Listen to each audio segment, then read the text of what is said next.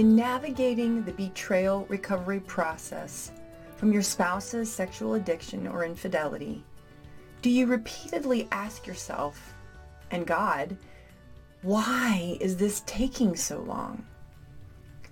Hi, I'm Kim Pullen, founder of Hope for Spouses, and welcome to this episode of Lunchtime Live. For those of you who are new to our ministry, I started Hope for Spouses shortly after my husband and I were reconciled from a 4-year separation due to his adultery. And during those 4 years while we were separated, I really just tried to focus on my own healing. Sometimes I did a good job, sometimes I didn't. But I tried very hard to get out of God's way and let God work on my husband and work on me separately. And God, of course, stepped in to the plate, and because my husband was willing and eventually eager to change, God did do a miracle in our marriage, and we've been back together for 5 years now, and it's amazing. We have such a different marriage. There is intimacy like we never imagined before, and I'm talking about emotional intimacy, spiritual intimacy, on a level that we never could have imagined. And we both really give it the credit to God because we put him at the center of our relationship, where he should be. So I want to ask you now, how many times have you lived through this scenario? So your sexually addicted or unfaithful spouse is suddenly nice to you, even kind, and their change seems genuine. They say they're sorry for hurting you. They do something loving or considerate, like pay a bill or fix your car. You get your hopes up or repenting and that they're really changing. And then suddenly, out of the blue and for no apparent reason, it all comes crashing down. And they revert back to their old abusive pattern of coldness, gaslighting, manipulation, raging, deflection, blame shifting. Now this, of course, is followed by a truce stage or truce mode where you feel like oftentimes you can cut the tension in the house with a knife or on the phone or wherever. And if you do talk to each other, it's just like about the bills or the kids, but that's it. And then gradually this leads into a time of calm, a kind of neutral area where everyone is civil and to the outside world, everything looks fine. And then they do something nice again, and the whole cycle starts over again. Now this scenario or cycle can occur over a period of days, weeks, or even months. And each time it cycles around to abuse, what tends to happen is we get these frenzied thoughts that consume us. Why am I doing this? I feel like such an idiot. Don't they understand what they are doing to me or to our kids? Is this never going to end? When will they really change? Why is it taking so long? Why do I have such a hard time setting boundaries or keeping boundaries? So all of these questions come to mind, and they just run through our head every time. And we get sick and tired of being on this insanity loop, doing the same thing over and over again, expecting different results. Now, why do we get disappointed? Why do we feel like maybe sometimes we have unreasonable expectations? Like what should our expectations be?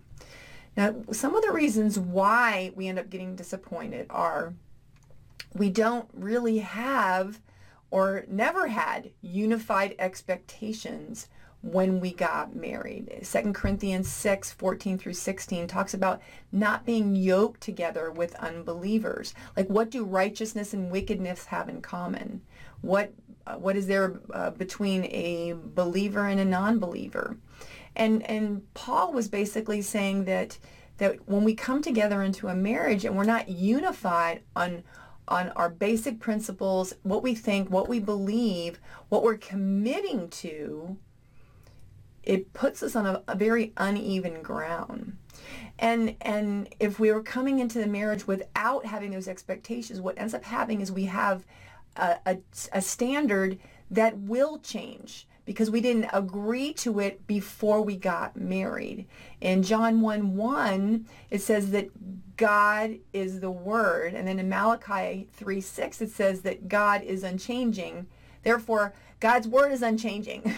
So God's word can be an unchanging standard, but if we came into the marriage without agreeing that the scriptures had to be the standard for our marriage, it wasn't my opinion, it wasn't your opinion, it's what does the Bible say?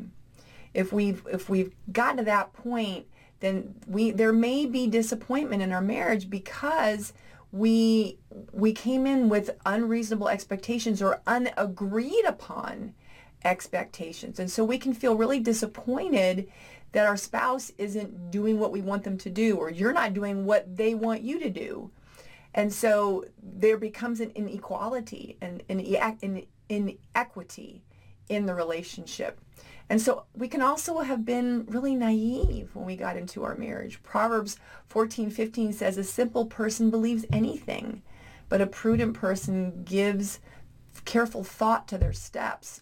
So I don't know what your thoughts were or what you consider when you first got married, but did you consider yourself, maybe you didn't really think, if you knew that your spouse had a porn addiction, but you thought, it's not going to be a big deal once we get married. It won't. Like, were we really naive? Because now, oh my goodness, like porn is rampant. Infidelity is rampant. The statistics are crazy. Something like 63% or 65% of men, married Christian men, watch porn on a regular basis, and 35% have admitted to having an affair. So these statistics are very real, and if you walked into your marriage without being aware of what these statistics are and how damaging porn could be in a marriage, you might have come in almost as that simple, naive person and really buying into the lies that the world tells us that, oh, it's not a big deal, it's not a big deal. And we don't really realize how incredibly damaging those past things in their lives can be to our present marriage. Now also, one of the things that can lead to unreasonable expectations or this disappointment is we really only see the top 10% of what's going on in our spouse's life. In other words, you think of the iceberg model, okay? You have this big iceberg and you're only seeing like the top that's on the top of the water. There's all this other stuff down underneath. And if our spouse is addicted to porn or they are doing things that they shouldn't be doing, sometimes they get really good at hiding it, and we only see the top percent of what's going on. Sometimes we'll see a text or an email or what they're watching on their phone, and that gives us a little bit more. But we're really only seeing the top. If they're being secretive or hiding, there's all this other stuff underneath. So sometimes when we get disappointed is because we're really only seeing that little bit. And we think, well, it's not that bad. Okay, it's only that little bit, so it can't be that bad. And then we expect something quick to fix it, this magic bullet. And it's because we really don't understand how deep and how intricate and how complex sexual sin is and how it devastates everybody that it touches. It says in Proverbs 5-7, it talks about the temptress and that she brings death to the spouse. And if you are yoked to your spouse, then, and this, your husband's jumping into this deep pool with this sin, guess who's going to end up getting dragged down into it? You, because you're tied to them. And so sometimes we don't realize that sin, how devastating it could be to everybody that it touches. Also, our culture in the West, we expect everything done yesterday. Like, we want it done. We want to take a pill and feel better. We want to go to a counselor and they fix all of our problems. We only have to go like a couple of times and everything's all better. We just feel like if they just apologize, if they just said, I'm not going to do it anymore, it'll fix everything.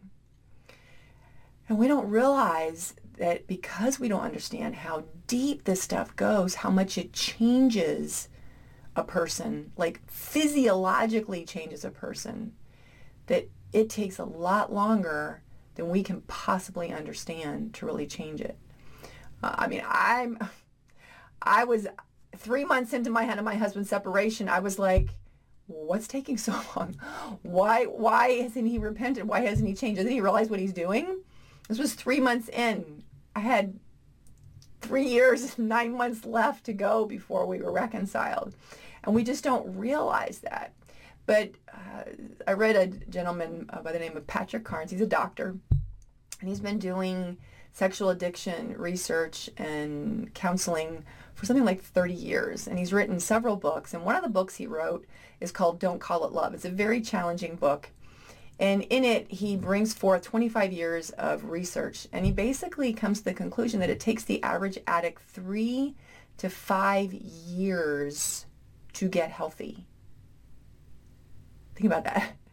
3 to 5 years for an addict to get healthy. In other words, that they are really trustworthy. So if it's taking a while, maybe your spouse hasn't even started recovery. Maybe they're still in, I don't think it's wrong, and I'm going to keep doing this. They haven't even hit that 3-year mark yet, the beginning of the 3-year mark. And of course, all that trauma affects the addicted partner.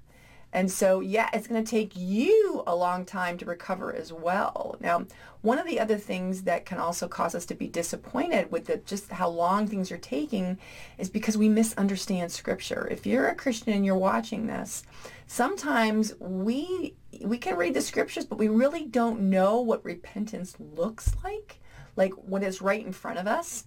You know, we don't have a contextual understanding about marriage and purity and righteousness before God. And, you know, inside or outside the marriage, God has a standard that he expects everybody to hold to. And just because we get married doesn't mean that standard goes out the window. And so we may not have a healthy understanding of that. And that way may be delaying the process of why things are just continuing to go on and on, why we may be allowing these things to continue in the marriage without setting healthy boundaries. So there's one more thing that may cause us to have unreasonable or unhealthy expectations, which lead us to that disappointment. And that may be because we don't really understand how people change and what the process looks like. There's a really good book by Cloud and Townsend. Those are the guys that wrote the Boundaries books. And it's called How People Grow. And I really encourage you to pick that up. And if you're stuck, you're like, what is taking so long? You know, how does this process work? Like, how do people change? How do I change? And they really go through a process of showing how people really change and grow. There's other books about how recovery addicts change and grow, but specifically how all people change and grow. Great book. All right, so what are the factors that affect recovery? You know, what contributes to the length of time that it would take for a recovery process to start and move healthily through? Now, before I dive into that, I want to offer a disclaimer here. I am not a licensed counselor or a psychologist. I'm a life coach, all right? So from my own research, my studying, you know, hundreds of conversations I've had with betrayed partners, these are the factors that I see that affect recovery. And I encourage you, don't just take these on facts, study it out yourself. Find your own facts about this, okay? Now, before I dive in and look at this, I want to do a really simplified version of what does recovery even look like. We talk about the effects, but what does recovery look like? So for an addict, simplified version, recovery means admitting to the addiction and then striving to change those unhealthy patterns. Like there is a systematic way that they're going about changing those unhealthy patterns. Now for the betrayed spouse, recovery is admitting there's a problem. You know, we've been traumatized because of it. You know, there's something desperately and decimating our marriage. And because of it, we've been traumatized and maybe we've sinned in response to it. Either we have done things we shouldn't do or we haven't done things that we should do. And we ourselves need to change. We need to change our actions. We need to change how we think. And then as we follow through that, we need help. We can't do it on our own. We need other people who have successfully navigated this. And so we set out on a path toward healing. That's what recovery really, really looks like. So now what are the factors that impact that? What are the factors that make it go fast or slow or seem to take an eternity? So one of those, a huge one, is childhood trauma. And And when you combine our spouse's trauma with our trauma, you have huge baggage that a lot of people bring into their marriage. And unfortunately, a lot of people don't realize, or they don't recognize, that they have trauma, because they've gotten so used to, it's like this big backpack that you just get used to carrying all the time, and you don't even realize that you're carrying it, and you walk into it with your marriage. Sometimes people have been traumatized and they've forgotten it, but they're still living with that trauma. It's like they're viewing their adult life through the lens of that trauma as children, and they don't realize that the world is blue and they're seeing it as red. And so they don't even recognize it. And so what happens when we're as children is that children, because of their brain is not fully developed, they're incapable of processing how to deal with neglect or abuse or some kind of family dysfunction. And so they find a way to cope. They find a method for coping to fill that pain, to fill that void. Now, God designed childhood to be a time when we are filled with healthy things like love and affirmation and blessings and acceptance and boundaries and being heard, being part of something called a family, of being nurtured. There's a really great book called The 7 Desires by Mark Laser. I'll put the link in the description section so you can find that as well. And he talks about how all of us have these things in us from when we're children, and they're basic needs that we have. And when they don't get filled, there's some real issues that arise from that. So now instead, what can happen is there's trauma. And this trauma acts like it punctures holes inside of us, and it creates a kind of vacuum. And if you've ever seen movies about space and vacuums, what happens with a vacuum is everything gets sucked inside of that. And it basically, the only way you can stop a vacuum is by you have to seal it. You have to close it up. And so the trauma acts like a puncture in this vacuum of space inside of us. And what ends up happening is things get sucked into that hole. And so it closes this space up, this void up inside of us. And it's anything that's close to that, anything that's in the vicinity gets sucked into that space.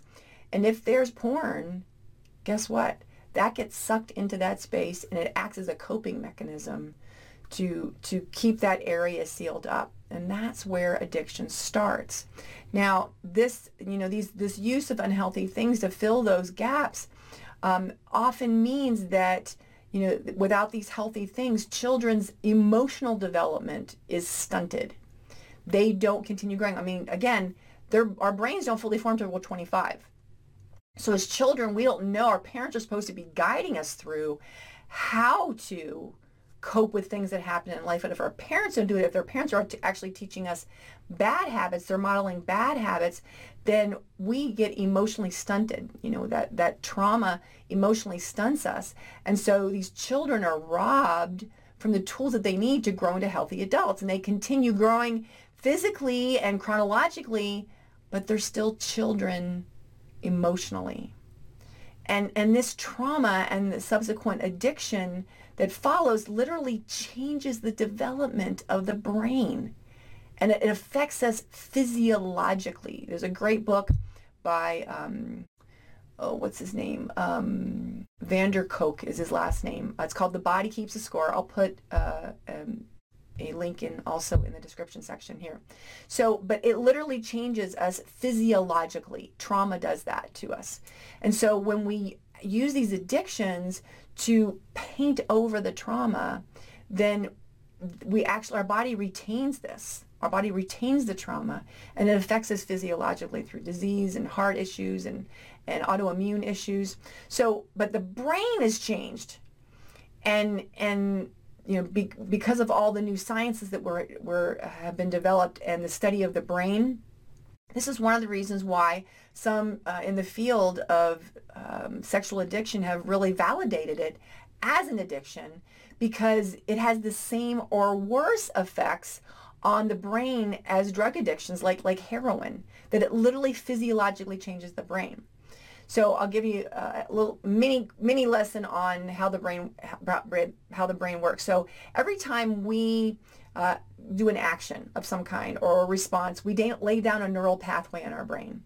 And we create all these neural pathways. The brain's full of them. And so what happens is every time we lay down a neural pathway by choosing a wrong action or choosing a negative response to something. So every time we get stressed and we turn, our spouse turns to addiction, or every time our spouse deflects on us and we don't say anything, or we yell back, we create a pattern. Okay, and if we keep doing that same pattern over and over and over again, it creates a superhighway in our brain. And trying to not react that way, trying to not yell back at our spouse when they yell at us, or trying to speak when we feel too intimidated because they've intimidated and we don't speak and set healthy boundaries and we don't do what we know is right. So what's happened is we've hit that super high. We've done it so many times that we just continue to do it. And so in order to change that, we have to take a different turn, and it would be like hacking through a jungle with a machete and creating a new pathway. That's how challenging it is. That's how difficult it is.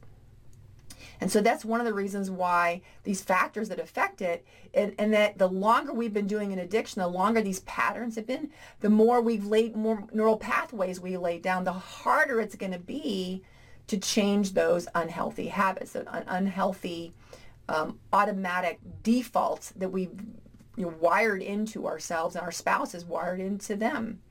So other factors that affect the recovery process, or why it takes so long, is the shame and isolation that go along with any kind of sin. Satan just rides, throws shame on it. And then, of course, when we feel shame, we want to isolate. We don't want anybody to know because we want to be accepted. We want to be loved. So we isolate. And an isolated mind is the perfect playground for Satan because he can tell you anything he wants, and all we hear is him whispering in our head, telling us how bad we are. Our spouses, when they're caught up in their shame and their sin, how bad they are. Or they listen to other voices say, oh, it's not that bad. See, you can do this. But deep down they know their shame, and that's why they don't bring it into the light. Or their hearts get so hard that they do bring in the light and they don't really care. And so all these factors are affected with it because of that shame. They went through that earlier stage of shame and isolation. Now, an addict also will blame their spouse so that they can stay out of the spotlight. They feel that shame. They don't want to be dragged in the spotlight, so they will push you in the spotlight. They will make it about you. Another factor that affects the recovery process is because then we're dragged in the light and we're feeling like, wait a minute, I'm not the problem. And it gets us off track from what the real issue is. And so that will delay the process because we don't recognize what they're doing. And so we fall into that trap, we fall into the argument, and we chase the rabbit instead of going, whoa, that's not really the problem. All right, another thing that can affect it is the world tells us that they tell our spouse, the world tells the spouse, and the world tells us that everybody looks at porn. It's not that big of a deal. All of maybe your spouse's coworkers or friends or whatever, they basically tell him, everybody looks at other women. It's not a big deal. It's okay. And after you hear that enough times, you start believing it. Even though you don't feel right about it, you start believing it. And that delays the recovery process. Okay? Our spouse cannot recognize the seriousness of their problem, and we don't recognize the seriousness of the problem. Or we've never learned how to set boundaries. We don't know what a healthy support system looks like. Our spouse doesn't know what a healthy support. They don't even know the resources that are out there. They don't even recognize that what they're doing is unhealthy. And even if they did recognize it, they wouldn't know where to look. Okay. And so you have all these unhealthy patterns, this ignorance that Satan tries to keep us in. And then on the spouse's side, on us side, we don't realize that a lot of other people are going through this. We don't realize that Satan is using all of our insecurities. He's using all those patterns. He's using all the fears to keep us from finding a healthy way to address this. And so these are some of the reasons that it takes so long for the recovery process even to get started. And then once you start the recovery process, it feels like, you're moving 3 steps forward, 2 steps back. And it's because you're having to learn healthy ways of doing things. You're having to recognize, no, this wasn't the way to do it. I need to go do different. And that's why we need a great community, because we have other people who've made the mistakes before us. And so we can learn from them, so we don't have to make those mistakes over and over and over again before we learn our lessons. Okay, so what does recovery look like? How can we recognize it in our spouse, and how can we recognize it in ourselves? All right. So first thing is humility. Super important part. Okay. If our spouses are always defensive, or we're always defensive about why, we have to go to the scriptures. Okay. So James 4:6 says, God opposes the proud, but shows favor to the humble. And then 1 Peter 5:6 says, humble yourselves therefore under God's mighty hand, that he may lift you up in due time. See, as we are in recovery and as our spouse is in recovery, there is a notable difference in the defensiveness. It goes down. It may go down slowly, but it goes down. And when our spouse is in recovery, that they are making effort to stop blaming, they're making effort to stop gaslighting or deflecting. When we're in a healthy recovery process, there is a humility to get resources from other people, to listen to other people who have been through this. We don't make excuses for why we don't set boundaries. We don't make excuses for our spouse. We don't enable them. Okay, there's a humility about, maybe I haven't been doing this right. Maybe there's something that I could do to change the situation, to start moving forward in a healthy way, so I get the help that I need. Okay, all right. So what else does recovery look like? Well, sin has to be recognized. It has to be acknowledged. It has to be owned. 2 Corinthians 7:10 through 11 talks about the difference between godly sorrow and worldly sorrow. Now, worldly sorrow is we just got caught, and we're sorry that we got caught. We're not going to talk about it anymore so that people don't nail us to the wall. But godly sorrow, it says, brings repentance that leads to salvation and leaves no regret. Worldly sorrow brings death. He says, see what this godly sorrow has produced in you, what earnestness, what eagerness to clear yourselves, what indignation, what alarm, what longing, what concern, what readiness to see justice done. At every point you have proved yourself to be innocent in this matter. Okay?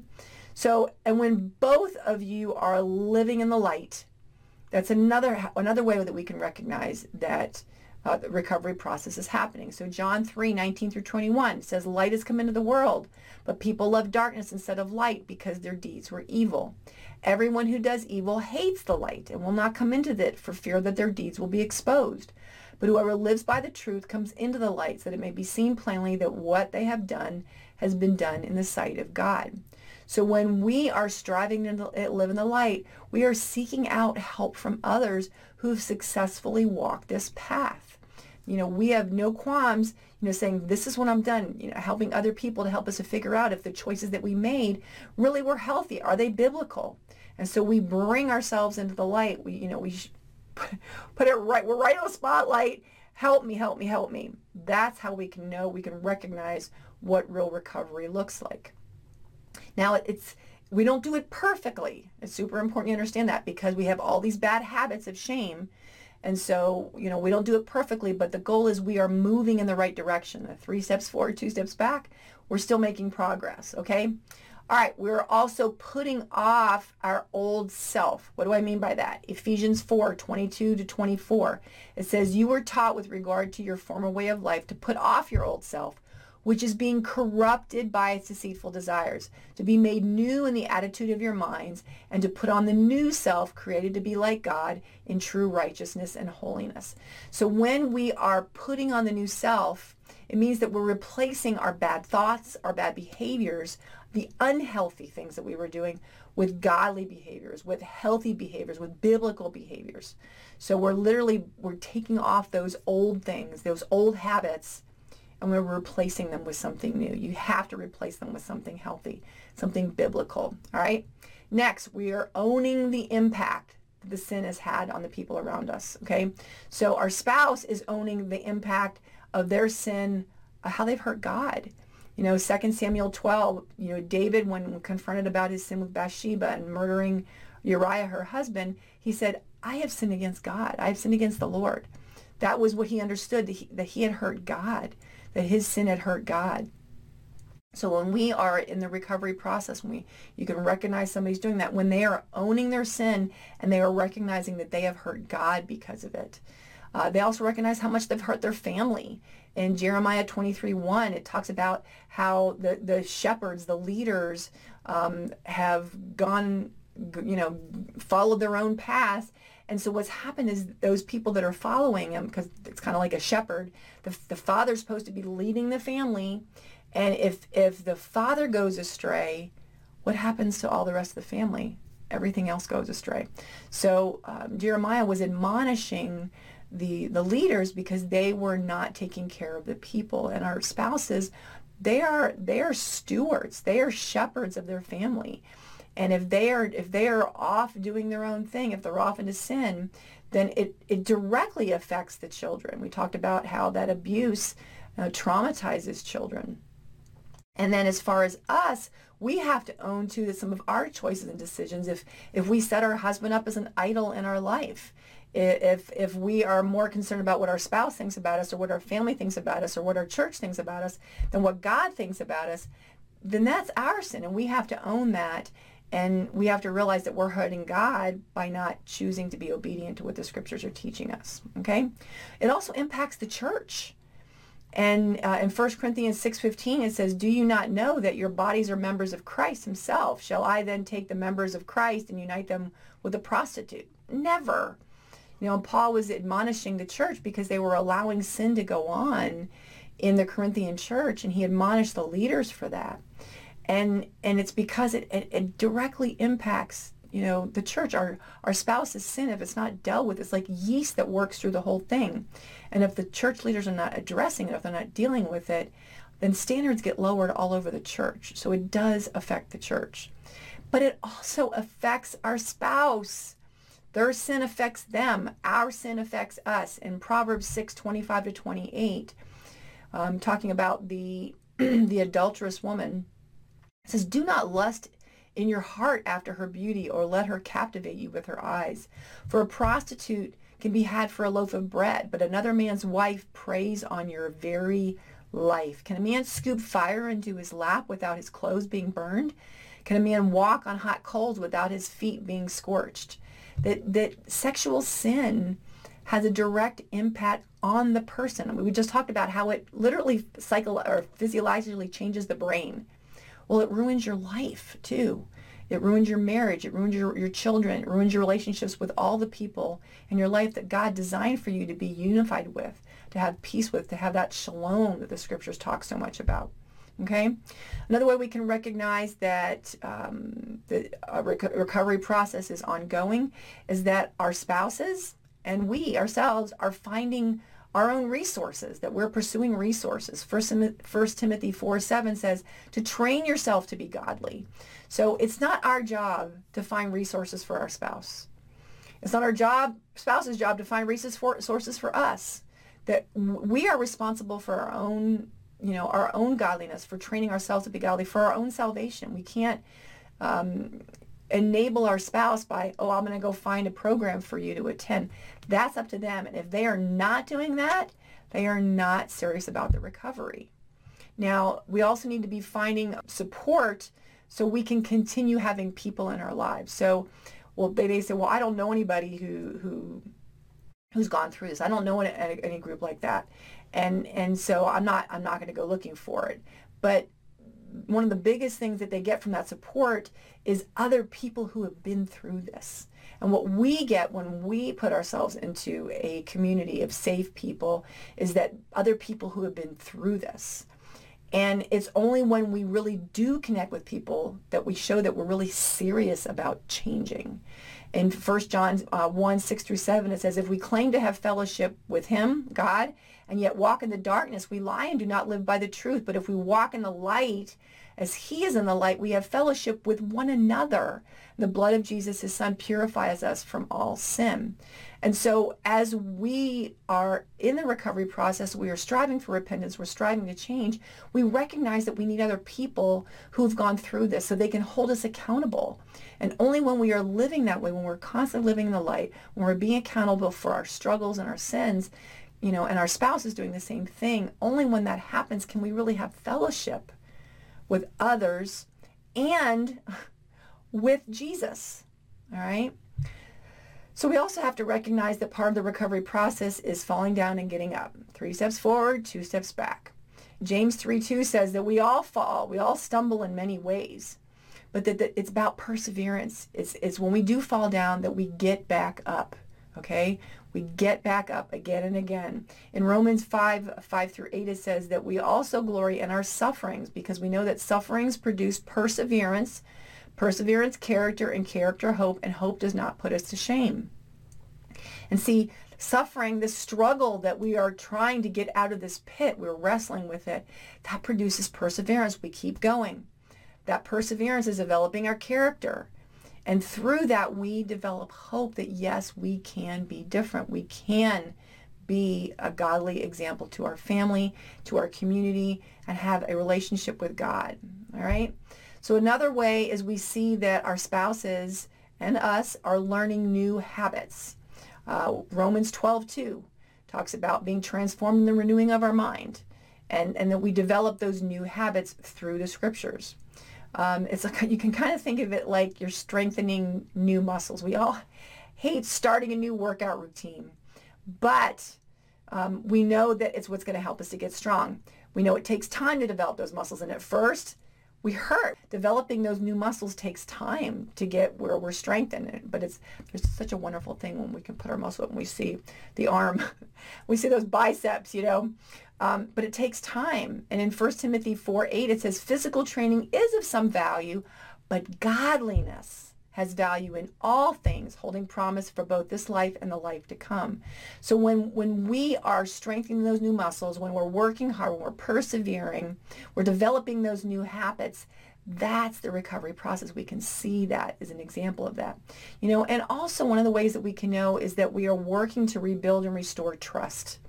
So if our spouse has been unfaithful to us through pornography addiction or adultery, that when they are really in the recovery process, they are fighting and striving to restore trust. In Matthew 5:20-24, it basically says if your brother or sister has something against you, a cause, a complaint, whether it's just or unjust between you, that they need to reconcile it. And so we need to be working really hard, once that recovery process is started, is that our spouse is doing everything they can to reconcile, to build that trust, and they're going to do whatever it takes, whether they accept responsibility, I didn't realize I was hurting your feelings, but I'm sorry. I'm going to take responsibility for it. That's how we can know. And we're striving to become more like-minded. And when we become like-minded, we become more intimate. And so it's a process. But you can tell that they're doing that because that is something they're working on. We're working on rebuilding the trust. And they're desperately trying to shepherd their family. They're trying to lead by example spiritually. Okay? So those are some of the things that you can recognize what the recovery process actually looks like, is those characteristics. Now, how do you create healthy and reasonable expectations? Well, first, we have to accept that our current pattern of thinking isn't working, okay? Romans 12:2, all right? Be transformed in the renewing of your mind, okay? To not conform to the pattern of this world, but be transformed. He says, then you will be able to test and approve what God's will is, his good, pleasing, and perfect will. So if this pattern of thinking we've had, we recognize it's not working, we have to change it. We have to change our current pattern of thinking. And so we have to start creating healthy expectations. We have to choose to obey God and follow his standard, even if our spouse doesn't. Okay? John 21:21-22, I love this. Peter, it was the end of Jesus' ministry, and he was kind of giving them his last instructions, and he was talking to Peter, and he was reinstating Peter. And John walked by and Peter's like, well, Lord, what about him? And Jesus answered him, he says, if I want him to remain alive until I return, what is that to you? You must follow me. And there are other examples where basically God was saying, it doesn't really matter what other people are choosing to do. You know what you need to do. You need to do it. Luke 13, 1 through 5, James 1, 22 to 25. God has given us his standard. And even if our spouse chooses not to obey God, we can and we should, because our standard and our loyalty, our first and primary loyalty, is not to our spouse, it's to God. Okay, so we also need to understand that what real repentance looks like. And we looked at that 2 Corinthians 7, 10 through 11. Go back through that on your own. And we need to focus on repentance in our own life, in our own relationship with God and others.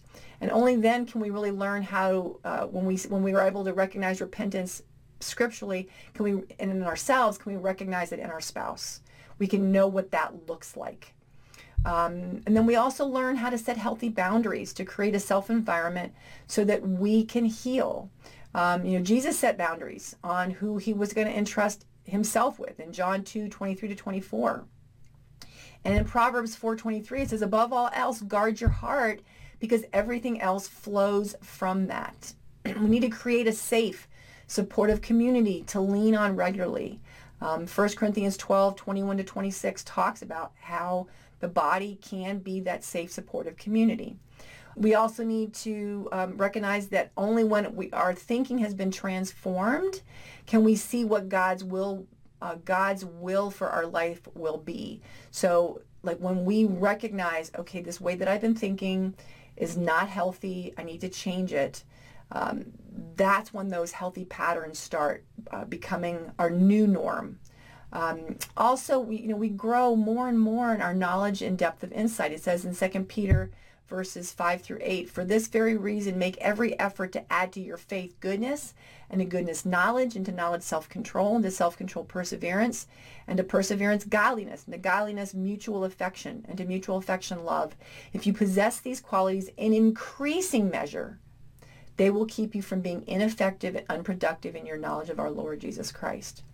So the way that we, follow through with this healthy recovery process, that we can have these healthy expectations, is by accepting that our pattern hasn't been healthy, choosing to obey God regardless of the choices our spouse makes, understanding what repentance really looks like ourselves so that we can recognize it in others, learning how to set healthy boundaries, creating that safe community around us, and then being determined to grow and grow and grow in our knowledge and our insight.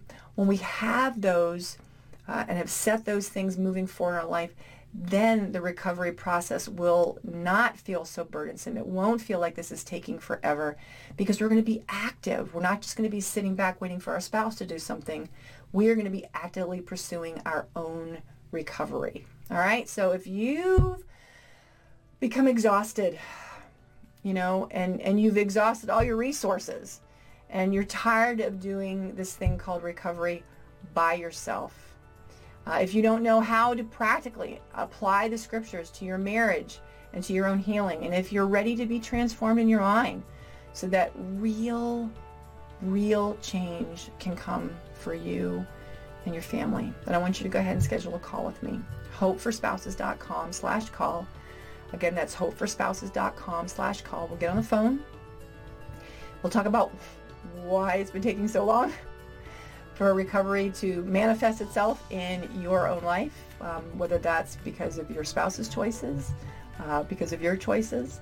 And we'll look at the scriptures, and we'll filter all that through the scriptures, and we'll get you some healthy resources that you can use to start moving forward and see really what God's plan is for your life. Okay? Well, that concludes this episode of the Hope for Spouses Lunchtime Live. We'll see you next week. I'm Kim Pullen. Take care.